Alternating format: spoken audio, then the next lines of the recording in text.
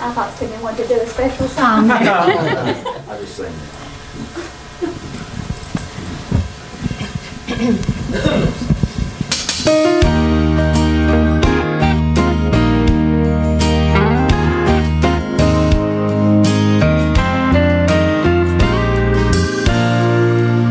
I found myself at a crossroad. I knew the time was right, for God's Holy Spirit spoke to my heart that night. He showed me my lost condition. I bound in full contrition, and now I'm in a new position since I made up my mind. I made up my mind, no matter what others say. I will follow Christ and walk in His ways.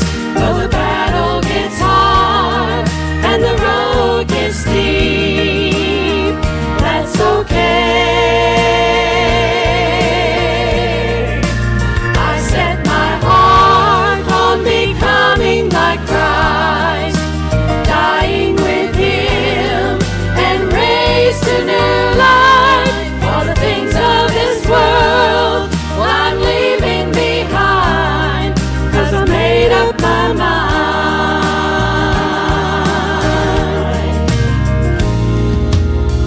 Trouble came running to me, so I had to make a choice. Would I run or take a stand against this evil ploy? But after all God did for me, and Jesus' blood that set me free, I chose to walk in liberty, and I made up my mind. I made up my mind, no matter what others say. I will follow Christ and walk in His ways. Though the battle gets hard and the road gets steep, that's okay. I set my heart on becoming like Christ, dying with Him and raised to new life. All the things of this world, well, I'm leaving behind, 'cause I made up my mind. All the things of this world, well, I'm leaving behind, 'cause I made up my mind.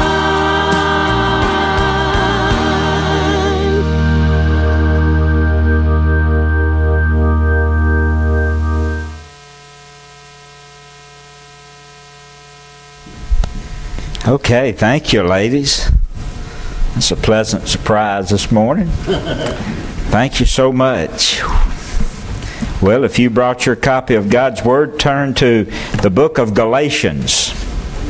The book of Galatians, Galatians chapter 5.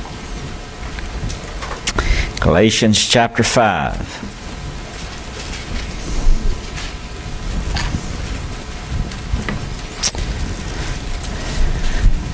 Galatians chapter 5, I want to read verses 13 and following. I want to speak to you in a sermon that I've entitled, Holy Spirit Love.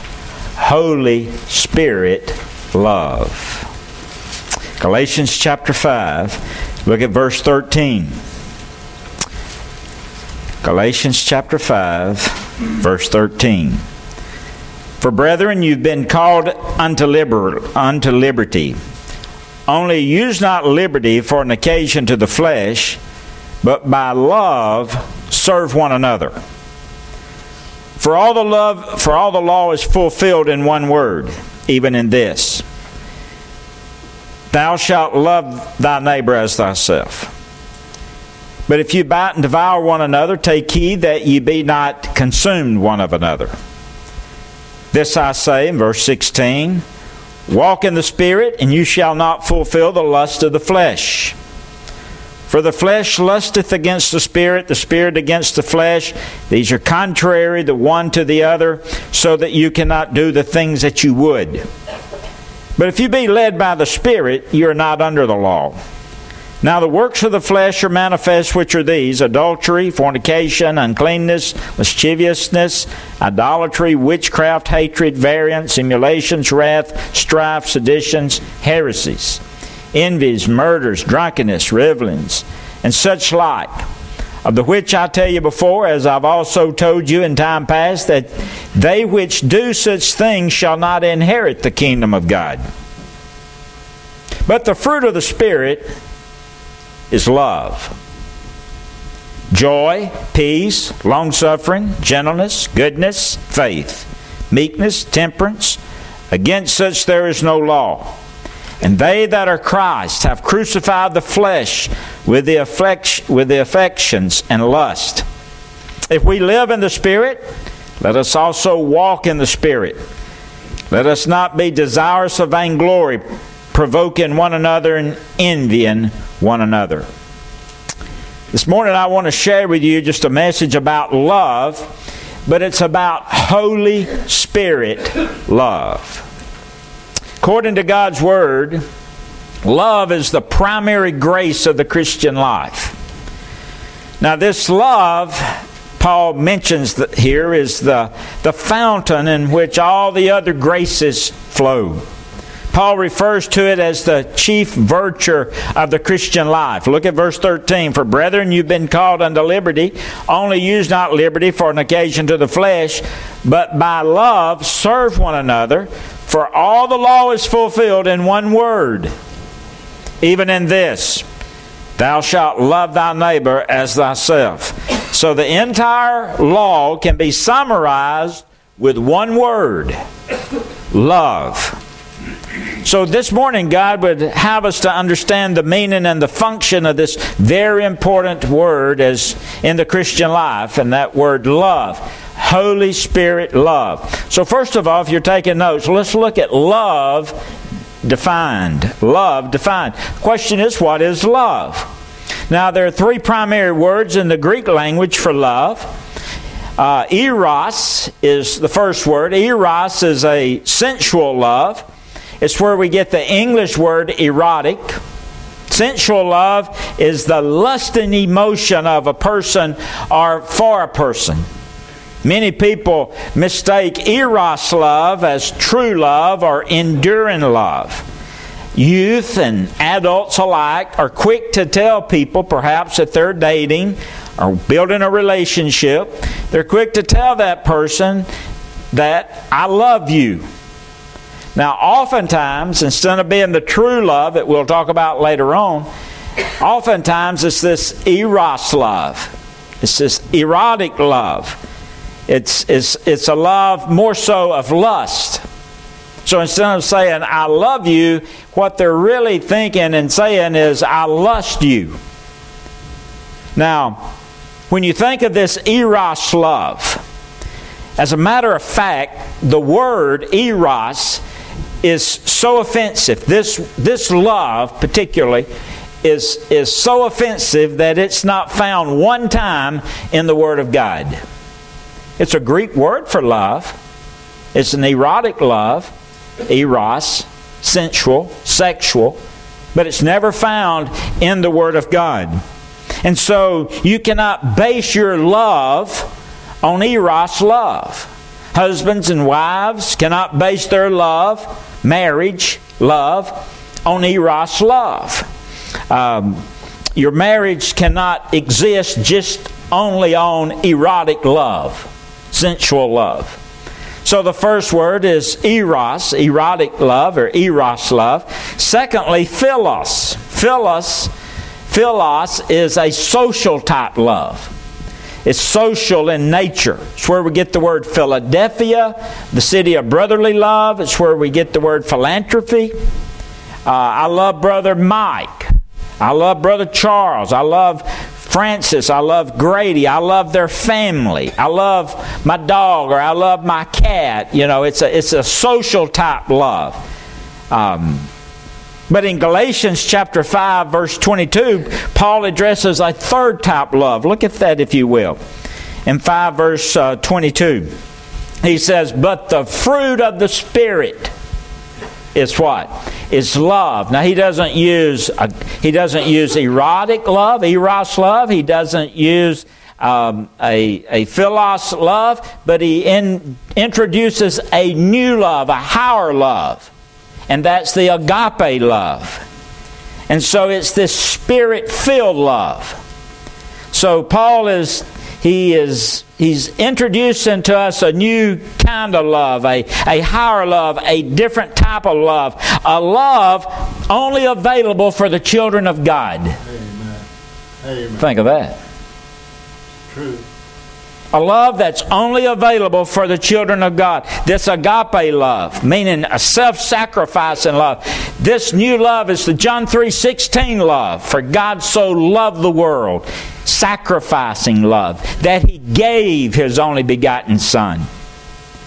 It's the John 3:16 love. It's the love, husbands, love your wives, as Christ loved the church and gave His life for it. It's the self-sacrificing love. And so he introduces this Spirit-filled love, this spiritual love, Spirit-filled love, a sacrificing love, a higher level love. A love, now listen, that is divine in origin, produced by God, but implanted in the life of every one of His children. Amen. Praise God. So friend, listen. Spirit-filled love is God's gift to us, made real by the Holy Spirit. Amen. Now, if you'll notice there, as you begin Galatians chapter 5 there in verse 22, but the fruit of the Spirit is, the first fruit is love. Spirit-filled love.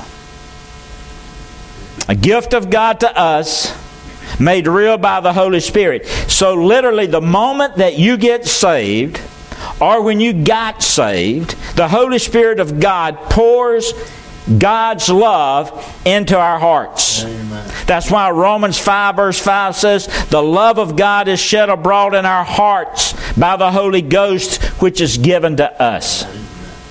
And so the moment that we're saved, God implants in us, as His children, His love. So we have within us a supernatural trait.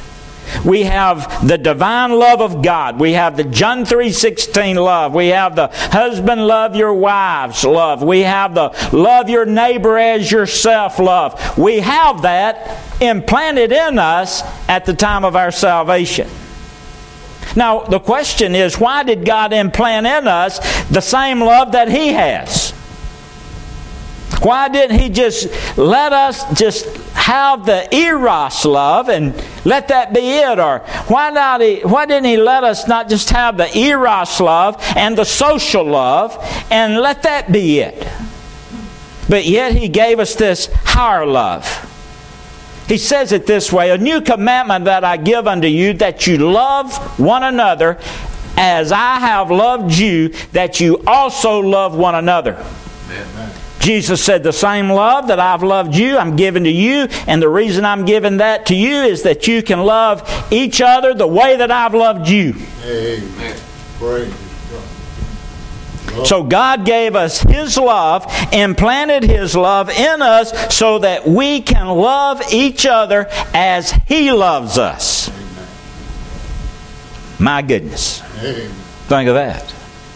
Wonderful. So you have Spirit love defined in origin, in that it's divine in origin, it's produced by God, implanted in His people, that they may love each other as He loves us. And then you have love described. Look, if you will, as he describes this love in Corinthians, 1 Corinthians chapter 13, known as the love chapter. 1 Corinthians 13. And let's just start with verse 1. 1 Corinthians 13, verse 1. As we think about this Spirit loved and how it is described. He says, now, and here's what he's doing here. He's discussing spiritual gifts, chapter 12, and all of a sudden, after he finishes discussing spiritual gifts, he just really gets our attention in regards to this Spirit-filled love. He says in verse 1, though I speak with the tongues of men and of angels and have not charity, have not love, I become as a sounding brass or a tinkling cymbal. And though I have the gift of prophecy and understand all mysteries and the knowledge, and though I have all faith so that I can remove mountains and have not this love, I am nothing. And though I bestow all my goods to feed the poor, and though I give my body to be burned, and have not this love, have not charity, it profiteth me nothing. Charity suffers long, is kind. Now here's your description. Love or charity envieth not, charity vaunteth not itself, it's not puffed up, it doesn't behave itself unseemly, it seeketh not her own, it's not easily provoked, it thinketh no evil, rejoiceth not in iniquity, but rejoiceth in truth, beareth all things, believeth all things, hopeth all things, endureth all things. Charity or love never fails, but whether there's prophecy, they'll fail. Where there's tongues, they'll cease. Where there's knowledge, it'll vanish away. For we know in part and we prophesy in part. But when that which is perfect is come, then that which is in part shall be done away. When I was a child, I spoke as a child, I understood as a child, I thought as a child. But when I became a man, I put away childish things. For now we see through a glass darkly, but then face to face. Now I know in part, then shall I be known, even as I'm also known. And now abideth faith, hope, and charity. But these three, but the greatest is what? The greatest is charity. The greatest is love. Now, this is how the Spirit love operates in our relationship. This is how Spirit love works. Now, I'm going to reiterate some of those descriptions for you. First of all, he says love is patient. Love is patient. Now, if you want to know if someone loves you or not, or if you want to know if you're loving someone like God would have you to love them, or if someone's loving you like God would have them to love you, here's your checkoff sheet.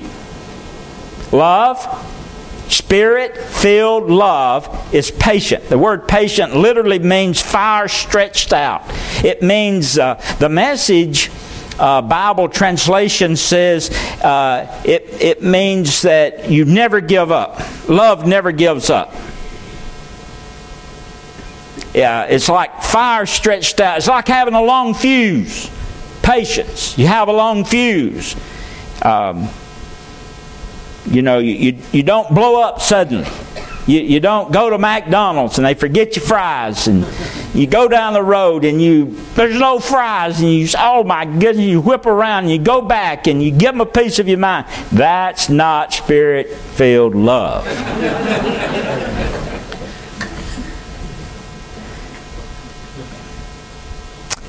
Someone said today, I might have shared it with Sharon. She called me yesterday. I said, so ironic that you called. I was praying about patience when you called. But she's been praying about patience dealing with me all week. But anyway, someone said this. It says, patience is when you, Sharon, it says, patience is when you can keep your shirt on when you're hot under the collar. I kind of like that definition. Patience. Spirit-filled love is patient. Spirit-filled love is kind. That simply means a calm person. Peterson, he writes this. He says, you care about others more than yourself. This kindness is what you witness in the grocery store when you're standing in line with one item and the person in front says, hey, with a buggy full, you can go before me. Kindness. Spirit-filled love is kind. Do unto others if you were others. Spirit-filled love is kind. It's patient. It does not envy. It's not jealous. Peterson said this. He says it doesn't want what it doesn't have. So when a Spirit-filled person, when this love is flowing in your life, you don't get upset when someone gets the promotion at work and you don't get the promotion. Spirit-filled love. Patient and kind. And it doesn't envy. It's not jealous. Love doesn't boast. It doesn't show off. Peterson says in his work, he says it doesn't strut. I like that. Someone said that people love to love to look at a peacock, but soon they are driven off by its squawking voice. Christian doesn't have to blow their own horn. When Spirit-filled love is at work, it doesn't boast. Spirit-filled love is not proud. It's not puffed up, the Bible says. Love doesn't have a swelled head. Not puffed up. It's not rude. Love has good manners. Parents, listen. Teach your children good manners. Amen. My mother taught my sister and I good manners. Judy and I were somewhere this week, and it was just unreal how rude the children were. I couldn't believe it. Sometimes you go in a restaurant or a cafe and you can't even enjoy your $25 meal for people being rude. Parents, teach your children not to be rude. You're helping them by doing that. You're not hurting them. Love has good manners. It's polite. It's not rude. It's not crude. It's courteous in dealing with people. Not self-seeking, verse 5. It's not a me-first attitude. Spirit-filled love is one who really doesn't want to be the first in line, or not the one trying to hurry to get a parking place in front of Belk or in front of Bass Pro and hurrying in and rushing and whipping in, cutting somebody off in order to get that. It's not self-seeking. Spirit-filled love, the Bible says, is not easily angered. It's not easily irritated. Peterson said in his works, he says it don't fly off the handle. It's a love that keeps its cool. Spirit-filled love. And then it keeps no record of its wrongs. Love, Spirit-filled love doesn't count. Peterson says in his works, he says that love doesn't keep score. It doesn't keep the sins of others. You keep no records. Reminded me about reading about a guy. He says when he and his wife gets into a fuss, she gets historical. His friend said, "You mean hysterical?" He said, "No, I mean historical. She just starts throwing everything up I've done in the past."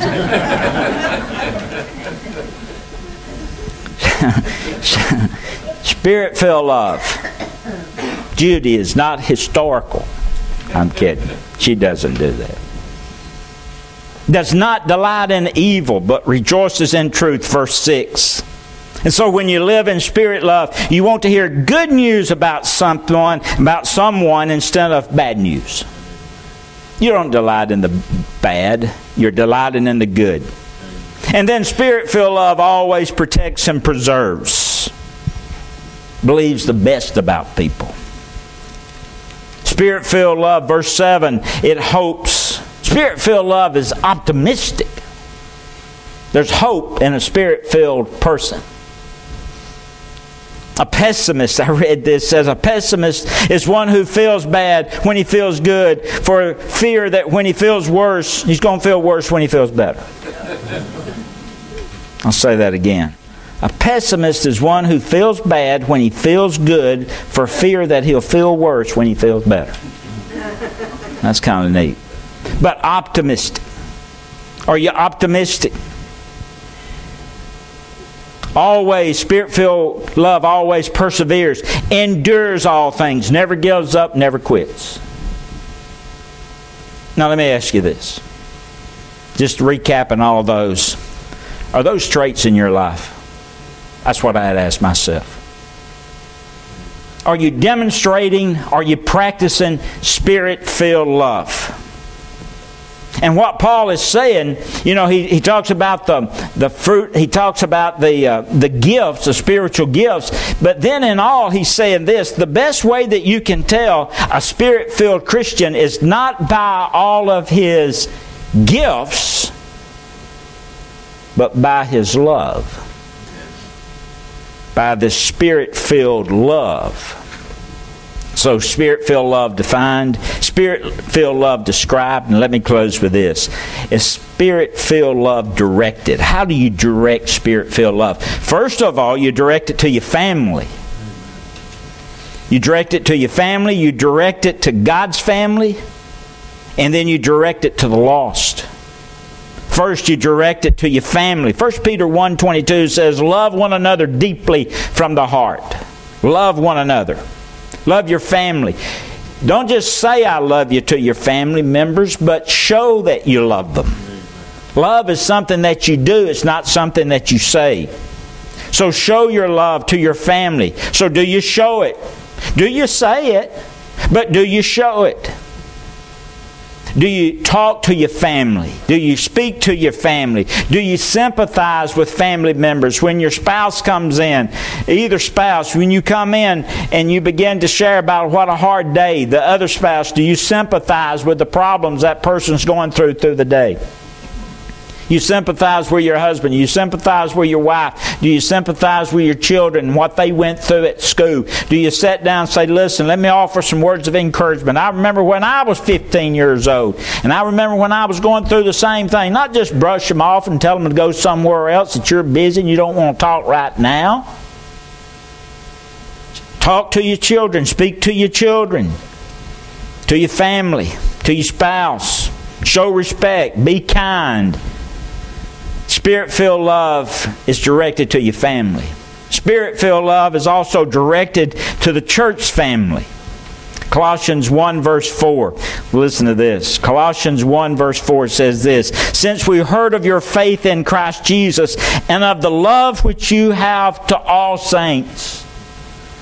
That word love there is agape love. It's not eros love, and it's not the friendship love, but it's the self-sacrificing love that we're noticing that you have this self-sacrificing love for all the saints, for everyone who's part of the body of Christ. So, have you ever thought about how the disciples reacted when Jesus shared these words in John 13:35? By this shall all men know that you are my disciples if you have love one for another. John was sitting there and he looks over there at Peter and he's thinking to himself, is he telling me that I'm going to have to love that old loudmouth, know-it-all Peter? Or perhaps Peter's looking at Thomas and he's saying to himself, does he mean I'm going to have to love that old know-it-all, doubting Thomas?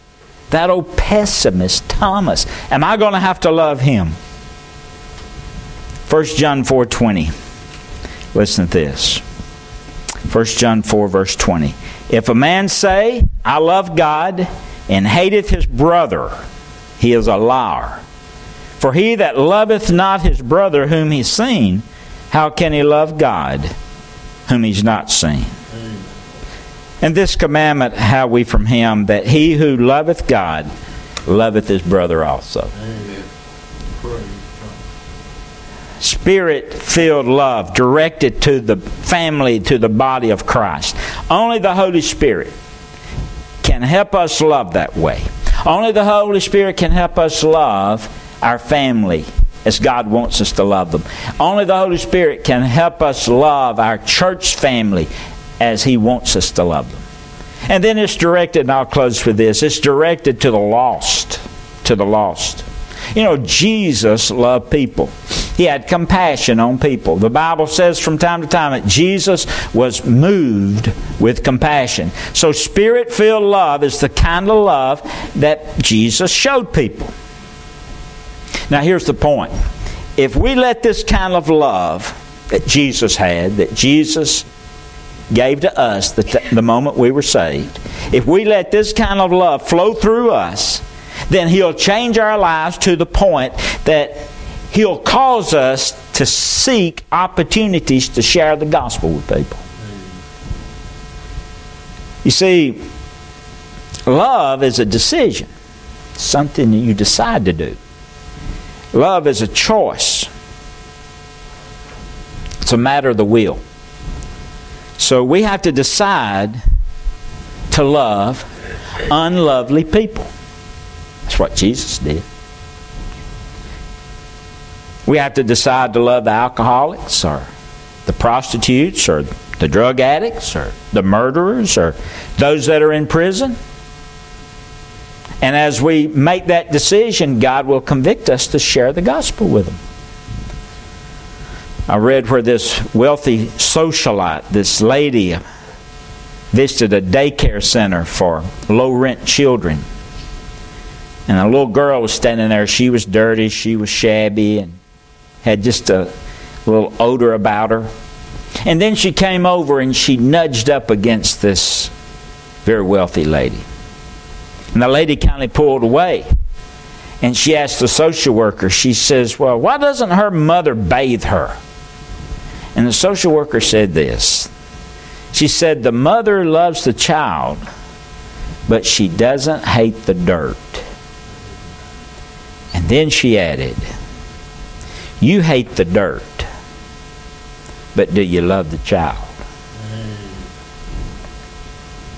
How did Jesus treat Zacchaeus? That old money grabber, old Zacchaeus, hated by everybody, ripped everybody off. How did Jesus react to it? Come on down, Zacchaeus, I want to go to your house today. How did Jesus react to the woman at the well who had had so many husbands that she couldn't even remember the name of the one she lived with? Jesus said, hey, I'm going to tell you about some water that if you drink of it, you'll never thirst again. And I'll forgive your sins. You see, love is the only way to reach people. Love is the only way to win people.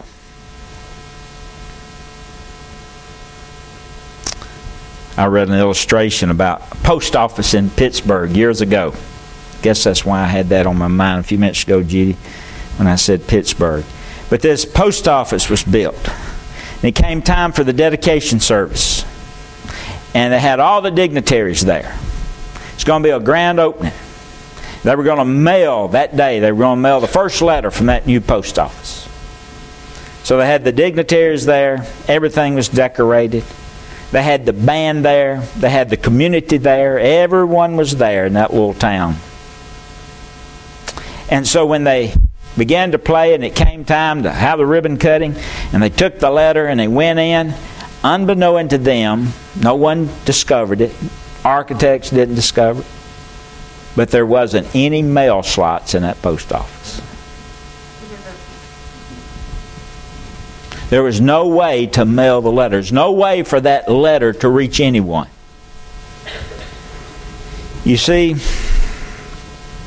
love is the only way to reach people. Only way. It's a slot. Love is a slot. Look at it that way. And if love is missing, then the message of Jesus can be delivered. And that's a matter of fact. We can't love the lost unless we allow the Holy Spirit to produce His love in us and through us. We can't love our family. We can't love our friends. We can't love our church family the way Jesus would have us to love them unless we would be willing to allow the Holy Spirit to fill us with that love.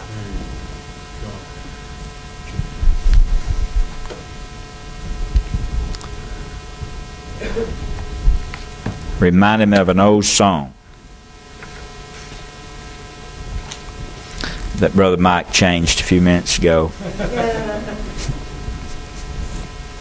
Lord, lay some soul upon my heart and love that soul through me. And may I bravely do my part to win that soul to Thee. Lord, lead me to some soul in sin and grant that I may be imbued with power and love to win that soul, dear Lord, to Thee. To win that soul for Thee alone will be my constant prayer, that when I've reached my heavenly home, I'll meet that dear one there. Some soul for Thee, some soul for Thee. This is my earnest plea. Lord, help me today along life's way to reach one soul for Thee. It's the only way we'll reach them is love them. And the only way we'll love them is to allow that Spirit-filled love to possess us and fill us. Let's bow our heads for a prayer. Heavenly Father, thank You for an opportunity we have to just